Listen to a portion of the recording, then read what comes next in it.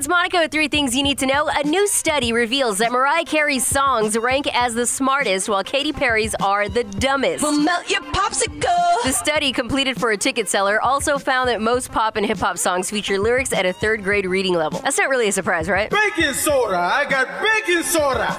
Alfonso Ribeiro is the new host of America's Funniest Home Videos. He's best known as Carlton from The Fresh Prince of Bel-Air and as the winner of Dancing with the Stars Season 19. He's going to be replacing Tom Bergeron, who was on America's Funniest Home Videos for 25 seasons. I couldn't be more proud to take over for you.